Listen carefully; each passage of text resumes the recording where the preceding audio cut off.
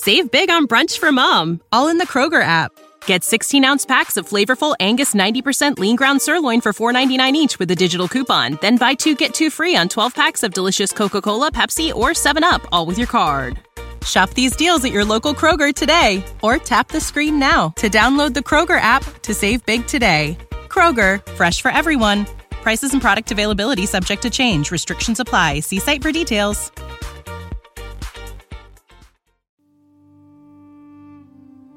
History of Persia is a Hopful Media podcast production.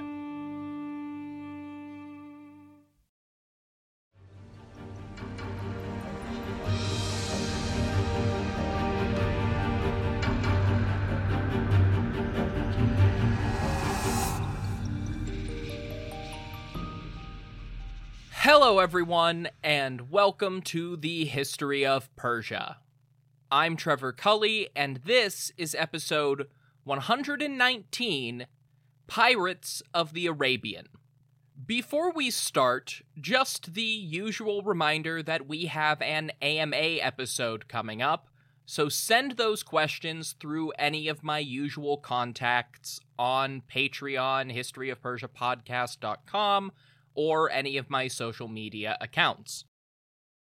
Last time, we covered the final phase of Alexander the Great's conquests in India as he worked his way down the Indus River Valley, only to be gravely wounded during an overly heroic stunt while besieging the Malian capital. He then departed India by way of the southern coast and dragged his army across the Gedrosian Desert, killing almost as many of his own people through a combination of poor planning and hostile terrain as the Persians had killed in all of the warfare up to that point. After littering a trail of corpses across southeastern Iran, he finally returned to the Macedonian satrapy of Persis, aka Parsa, and spent some time at Pasargadae, punishing the officers who he had left behind for their violations of the Persian people and their sacred sites. Most disappointing to Alexander, the tombs of Cyrus the Great and all his successors had been pillaged by Persians and Macedonians alike, for their grave goods and whatever treasure had been held within was lost to time. However, we are not continuing Alexander's story today, because I am getting really tired of talking about the Lord of all Asia and his increasingly erratic and violent tendencies.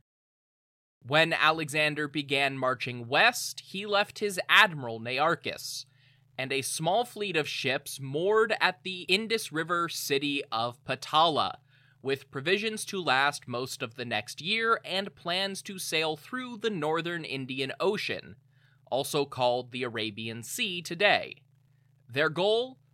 To explore and chart the coast of their new empire, and go where no Greek had gone before. After returning to Alexander's side and the many, many events that followed, Nearchus eventually returned to Macedon and wrote an Indica, a book describing his journeys with Alexander and his trip home, along with everything he and his crews encountered. Unfortunately, Nearchus's Indica is lost, but it served as a source for Arrian's work by the same name, as well as the Greco-Roman author Strabo's Geographica and several other ancient sources on the Indus region. So we can still piece together his voyage. Nearchus waited until late summer or early autumn of 324 BCE for favorable sailing conditions, and didn't quite get them before departing. It's not clear why the seasoned sailors of the expedition set out too early, but one of the more likely proposals is that they ran out of provisions and became a nuisance to the people of Patala, taking the city's resources for themselves as agents of the imperial overlord. The general idea is that the Patalans got sick of their Macedonian visitors and drove them out of the city. Remember, most of the army had left at this point, so Nearchus's men didn't have the numbers to actually do anything about the angry locals. They sailed down the Indus, and it quickly became apparent they had left way too early. Even with the river's current, the winds battled them the entire time, and it took almost a week for the ships to actually reach the mouth of the Indus. Rather than depositing them directly in the ocean, the Indus empties into a lagoon shared with the mouth of the Hub River. They put in again to the northeast at a small naval station called Krokala that had been established or taken by the generals Alexander sent out to occupy southern India during the Malian campaign. Then they got stuck, waiting for the storms to pass and sufficient winds to carry them west. Since their provisions had all but run out back in Patala, the Greek and Phoenician sailors had to subsist off foraged oysters, mussels, and mollusks, drinking barely potable water from the estuary. They were also unsure of the political situation around them. Nominally, the whole region did submit to Alexander, but they had already faced resistance in Patala. Plus, they just needed something to do in between all this waiting around, so they fortified the camp with stone walls, just in case anybody attacked them.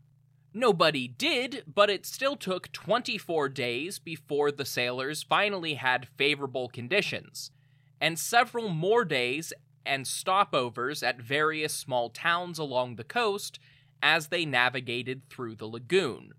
Nearchus directed his fleet to sail up the coast to the mouth of the Hub River at a city called Morantobara, which is modern Karachi. The sailors were able to resupply in town, but even with those supplies, they had to go 4.5 miles, which is 7.5 kilometers, upriver before finding actual fresh water instead of a briny estuary. Interestingly, Morantobara was translated as the Woman's Harbor, because the city was ruled by a queen. It is not entirely clear if this was just because a woman happened to be in charge at the time, unusual but not totally unique in the Macedonian worldview, or if it was because there was always a woman in charge. For the next 700 years, Greco-Roman sources continued to reference the female-led city along the Hub River, but it's really hard to tell if that's because there was a genuine matriarchy, or because they were just parroting what Nearchus had recorded. In the ancient view of things, Morantobara marked the southeastern edge of India, and beyond that, the arid lowlands of southern Pakistan begin to rise toward the Makran Mountains. To the Greek sources, this was the territory of the Oretai, literally the mountain people. Fortunately for Nearchus's expedition, the Oretai had surrendered to Alexander after a brief skirmish as the main Macedonian army passed through the area. A supply depot had been established along the northwestern coast. Unfortunately for Nearchus and his crews, the winds still weren't ideal, and it took them several days to reach that stop. Bizarrely, most of the write-ups I found describing this leg of Nearchus's voyage really downplay the number of stops between Morantobara and this supply depot in Oretai territory. But it is definitely worth addressing. As they left the Hub River behind them, Nearchus's fleet kept between the mainland and a series of small islands and sandbars as much as possible, because it disrupted the waves and made for calmer seas. But that wouldn't last forever. In Arrian's description of the trip, the constant refrain is how rough the coastal water was, and how much harder that made the journey. Some of that is surely unfavorable weather, but these sailors were also on the open ocean, really for the first time ever. Even the large gulf that forms the Arabian Sea is significantly more open to the currents and storms that brew out in the Indian Ocean than the Mediterranean waters they were familiar with. Greco-Phoenician ship design, especially for the ships they had constructed to navigate the inland waterways of the Punjab, was not really made for oceanic travel. Most ancient ships weren't. They tended to hug the coast, which Nearchus was doing. But Indian, Arab, and Persian sailors who traversed these waters regularly were all more experienced with what actual oceanic travel is like. Nearchus's men, quite simply, were not. They made 4 stops between the hub and their supplies, often having to ferry to and from the shore in rowboats because the surf was too rough to safely beach their triremes. A storm blew in and sank 2 ships at anchor on the 3rd night. It was not going well. When they finally reached the small Macedonian garrison waiting with their supplies, Nearchus recruited some of those soldiers to reinforce his own fleet. This would have been the point where he heard about the disastrous crossing of Gedrosia, both as an update on current events and as a warning, because that was the coastline he now had to work with. After receiving the supplies and reinforcements, they went a little further to the Tomeros River, aka the Hingol, where they found a large village. The local inhabitants came out onto the beach, about 500 men in battle formation with 7-foot spears. Now, I want you to either go to historyofpersiapodcast.com or just look up the Hingol River and see how far it is from Karachi. Nearchus has not made it very far. They could tell from a distance that these villagers had no bows or slings. They didn't have to interact with this very clearly hostile village at all. They could have just sailed on. But they had no idea where the fleet could find more supplies, and they really wanted to stop at this river where they knew there was fresh water. So Nearchus had his ships anchored just barely within range of his archers and attacked the beach with missile fire. He then assembled the ancient equivalent to Navy frogmen by having the best swimmers in his fleet get together, armed with short swords, and swim from the ships to the shoreline to attack the assembled villagers. The sudden surprise attack threw the defenders into a panicked retreat from their own village. Many were killed, some were captured, and others did get away, but they weren't in a hurry to come back. Nearchus recorded upon closer inspection that these people were extremely primitive, for want of a better word. They had no metal tools or even stones. Their fingernails were long and filed to tear into fish with their bare hands. Their spears were not blades, but sharpened sticks hardened in a fire. Their clothes were animal skins rather than treated leather or fabrics. The villagers near the mouth of the Hingol had just seen a collection of warships roll up and prepared to defend themselves, only to face down veterans of one of the most successful armies the world had ever seen. The fleet occupied this village for 6 days, replenishing their supplies with fresh river water and a veritable wet bar of shallow water shellfish before pushing their ships back out to sea and continuing on their way. This was now properly the Gedrosian satrapy. However, the actual people called Gedrosians were the Bedouin-esque pastoralists of the inland part of the region. The coast was dotted with tiny villages of fisherfolk that the Greeks described as ichthyophagoi, literally the fish eaters, for their largely pescatarian diet.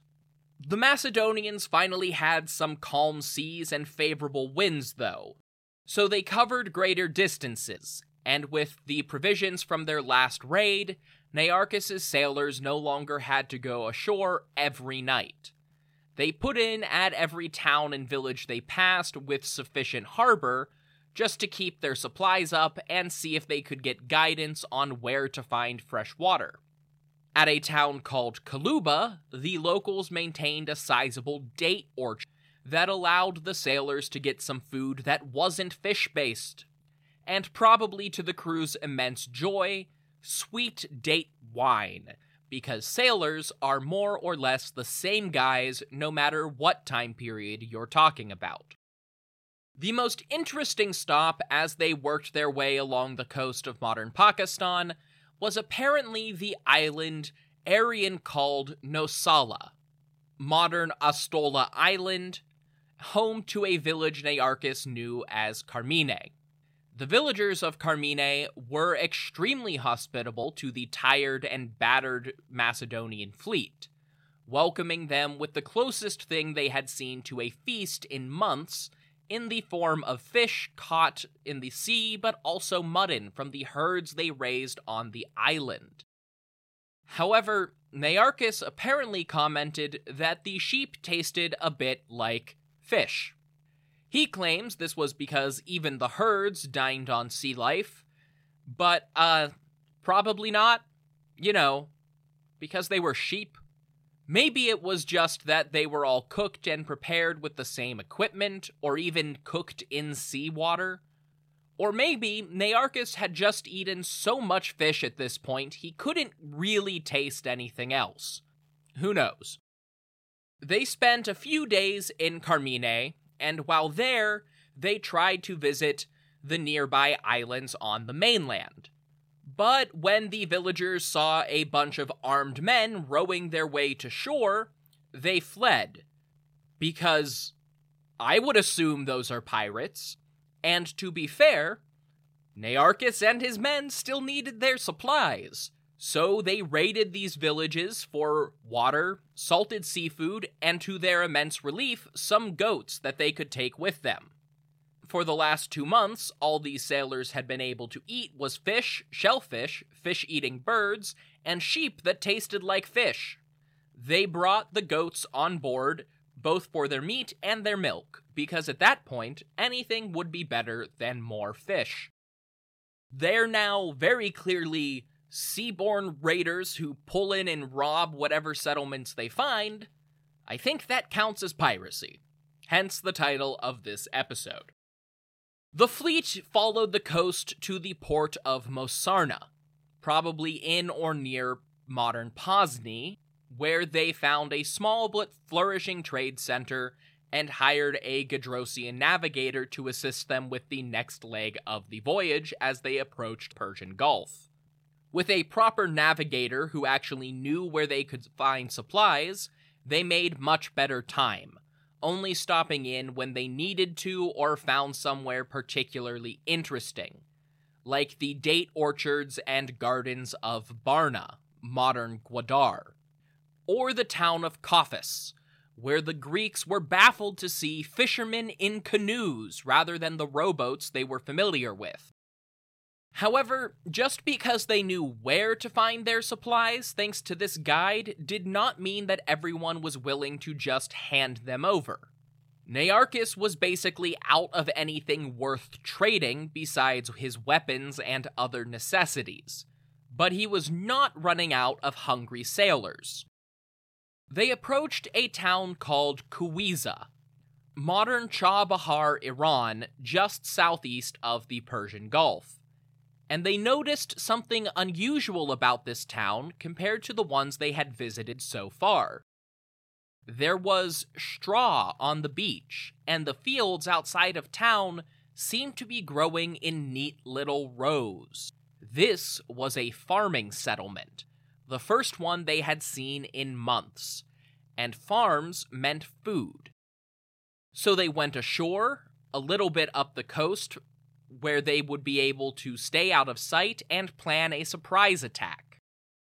Nearchus led a small group of guards toward the town as if they were just a small party traveling overland. When they approached the walls of Kuwiza, the locals came out to meet them, bringing fish cakes and other trade goods.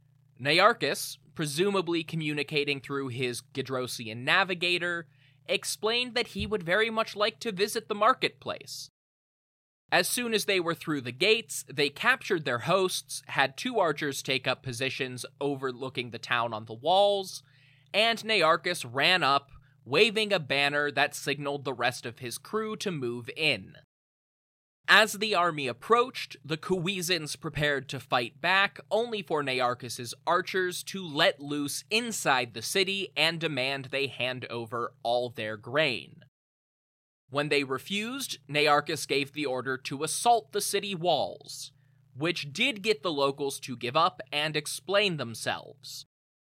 They were farmers, but most of their flour was actually fish meal, and they were almost entirely out of wheat and barley. Nearchus didn't care, and the Macedonians stole as much grain and fish as they could carry back to their boats, presumably leaving many Cuizans to starve. As they were leaving Cuiza, Nearchus decided to fight a sea monster.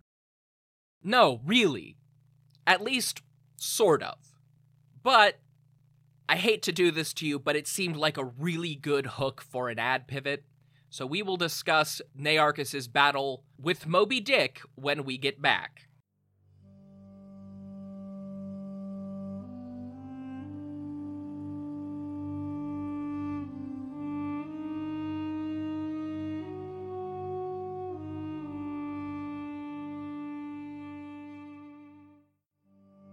Shout out to Claritin for supporting this episode and providing me with samples.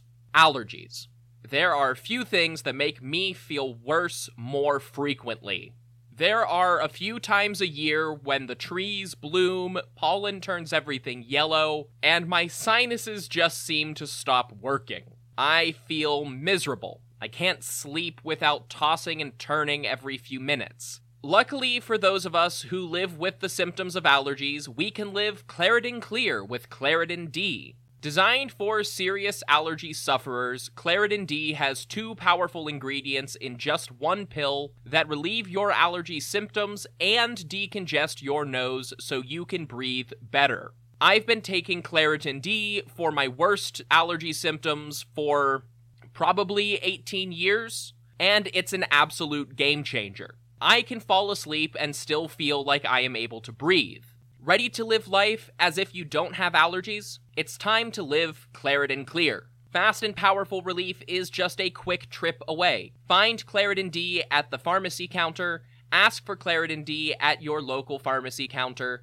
You don't even need a prescription. Go to Claritin.com right now for a discount so you can live Claritin Clear. Use as directed.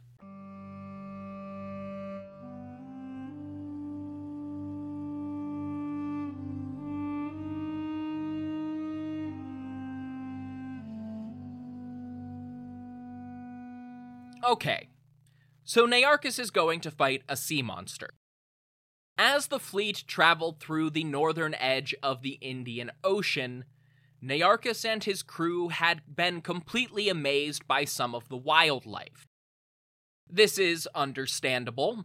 The Mediterranean has some cool fish, to be sure, but they've got nothing on the wild colors and shapes of tropical animals.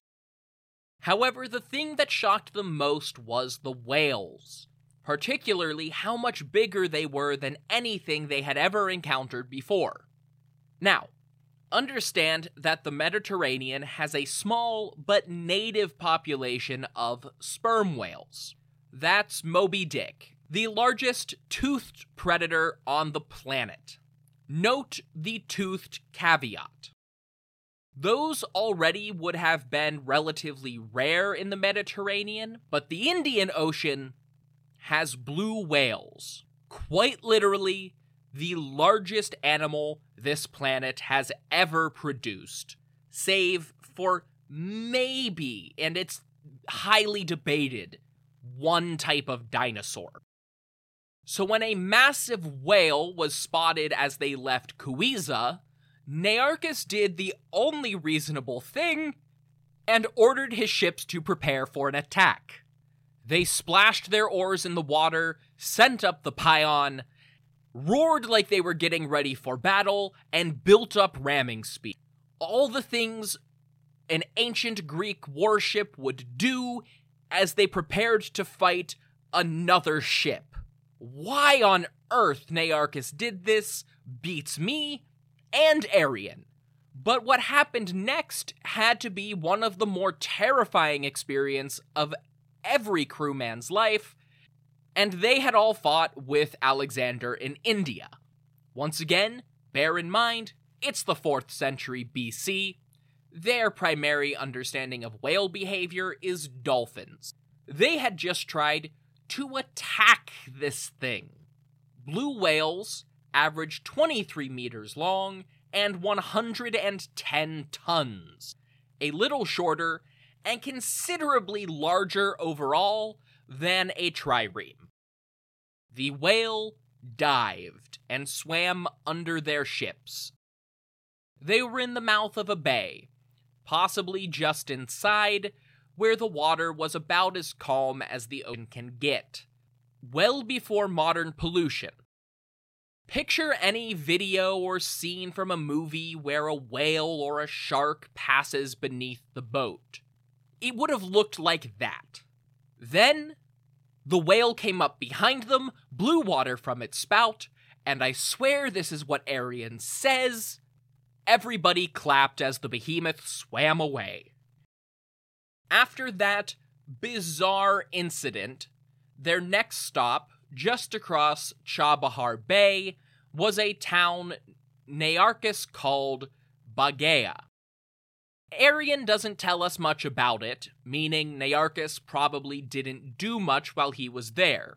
But both noted that Bagea was, quote, sacred to the sun, or given that the Greek word for the sun and the name of the Greek god of the sun were both Helios, sacred to the sun god. Of course, we know that there were 2 Zoroastrian solar Yazatas, Hivare, the actual sun, like Greek Helios, and Mithra, one of the most important divinities. If you look back to the Maragon Holiday Special from 2022, or episode 101 on calendars, you might remember that one of the big theories in studying Achaemenid religion is that, for some reason, Mithra was often referred to as Baga, literally just the god. It's not that big a deal, but a town called Bagea, literally the Baga place, being associated with the sun, is just another little piece of evidence for all of that. As Nearchus and his fleet sailed up the northeastern side of the Gulf of Oman, the waters were calmer and enough time had passed that storm season was no longer a concern. So they were covering greater and greater distances. As they went, they kept finding towns mysteriously deserted. The obvious explanation is that the locals had heard stories of this band of bizarre pirates that had broken away from King Alexander's army and started raiding tiny fishing villages. So the inhabitants just ran away when Nearchus approached, leaving him to pillage whatever couldn't be carried into the hills. They took from date orchards, stole and slaughtered camels, and carried off grain stores in at least 5 places that even Nearchus noted as, quote, poverty-stricken. And yet, as they approached the Straits of Hormuz, the coast became more and more fertile, and more firmly established under Macedonian control. They no longer had to worry about barely surviving by stealing supplies every day. Once the straits came into sight, Nearchus's helmsman and possible co-commander, a Cynic philosopher called Onesicritus, said that they should turn east and follow the coast around Arabia and toward Egypt. Nearchus overruled this on the basis that they had no idea what was there, but going south risked more desert, instead of just heading back toward their king by way of the Persian Gulf. Of course, if you know about modern Oman, Yemen, and Egypt, then you know he was mostly right. They next landed in the district of Hormozea, literally the place of Ahura Mazda, and a rare example of the name of a place barely changing at all over the centuries. It was the Iranian side of the Straits of Hormuz. There, they were met by a Greek officer, who informed them that Alexander himself was currently working his way through Carmania. They had chosen an excellent time to reach the Persian Gulf. The ships spent several days in town enjoying the fact that they just weren't in hostile territory. While they were there, the local governor sent word to Alexander that Nearchus had returned, and while he was still working his way through the province, the king sent a crew with wagons and chariots to bring Nearchus back to the traveling royal court. Unfortunately, when the emissaries arrived, Nearchus had already left and was further north into the Gulf. Upon hearing that Nearchus was nowhere to be found, Alexander decided that the governor was obviously lying and had him arrested. This was quickly resolved when some scouts had been sent to track down Nearchus and actually found him with some of his crew a few miles north. They didn't recognize their admiral immediately. His hair had grown long, as had his beard. He looked like just another weary sailor. But he announced himself and explained all their troubles at sea, at which point the scouts got him and some of the fleet officers into a wagon and took them back to Alexander. Nearchus explained himself, and the governor of Hormozea was released. The king, also just getting over a long and needlessly perilous journey, was extremely apologetic and told Nearchus that he would send another captain to oversee the final leg of the journey. Nearchus refused, insisting that he see the job through to the end and that the worst was already behind him. So he went back to his fleet and started to crisscross the Persian Gulf, stopping in at islands and ports as they saw fit, basically whenever something caught their interest.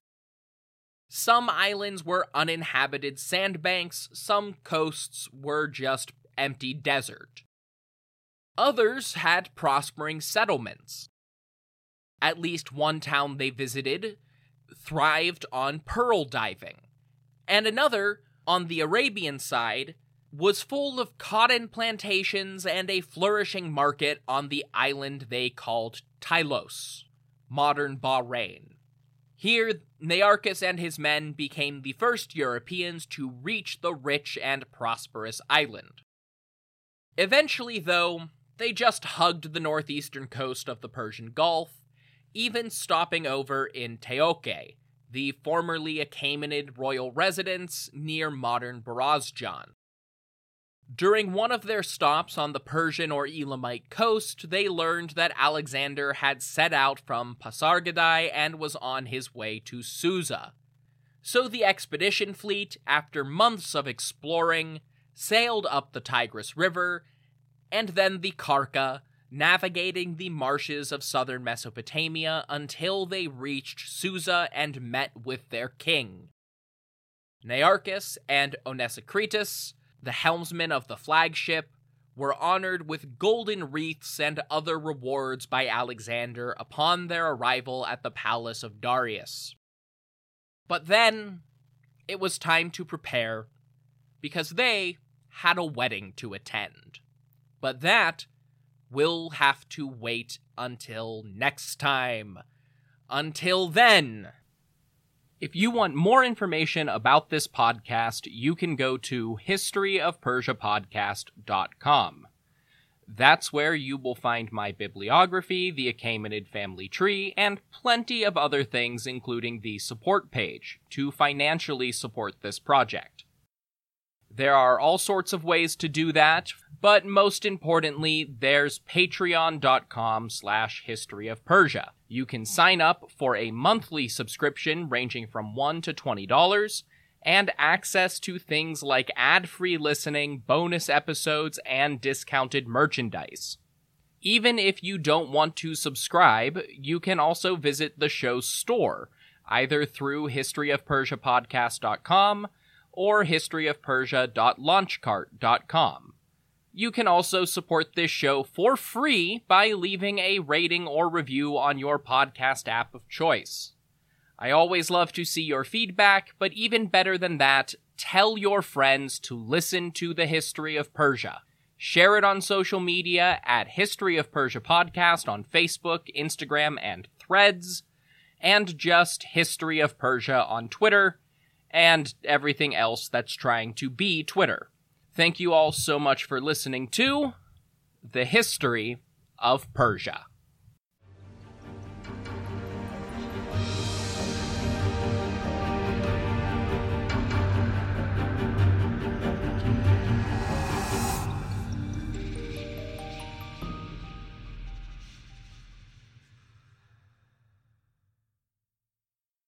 Save big on brunch for mom, all in the Kroger app. Get 16-ounce packs of flavorful Angus 90% lean ground sirloin for $4.99 each with a digital coupon. Then buy 2, get 2 free on 12 packs of delicious Coca-Cola, Pepsi, or 7-Up, all with your card. Shop these deals at your local Kroger today, or tap the screen now to download the Kroger app to save big today. Kroger, fresh for everyone. Prices and product availability subject to change. Restrictions apply. See site for details.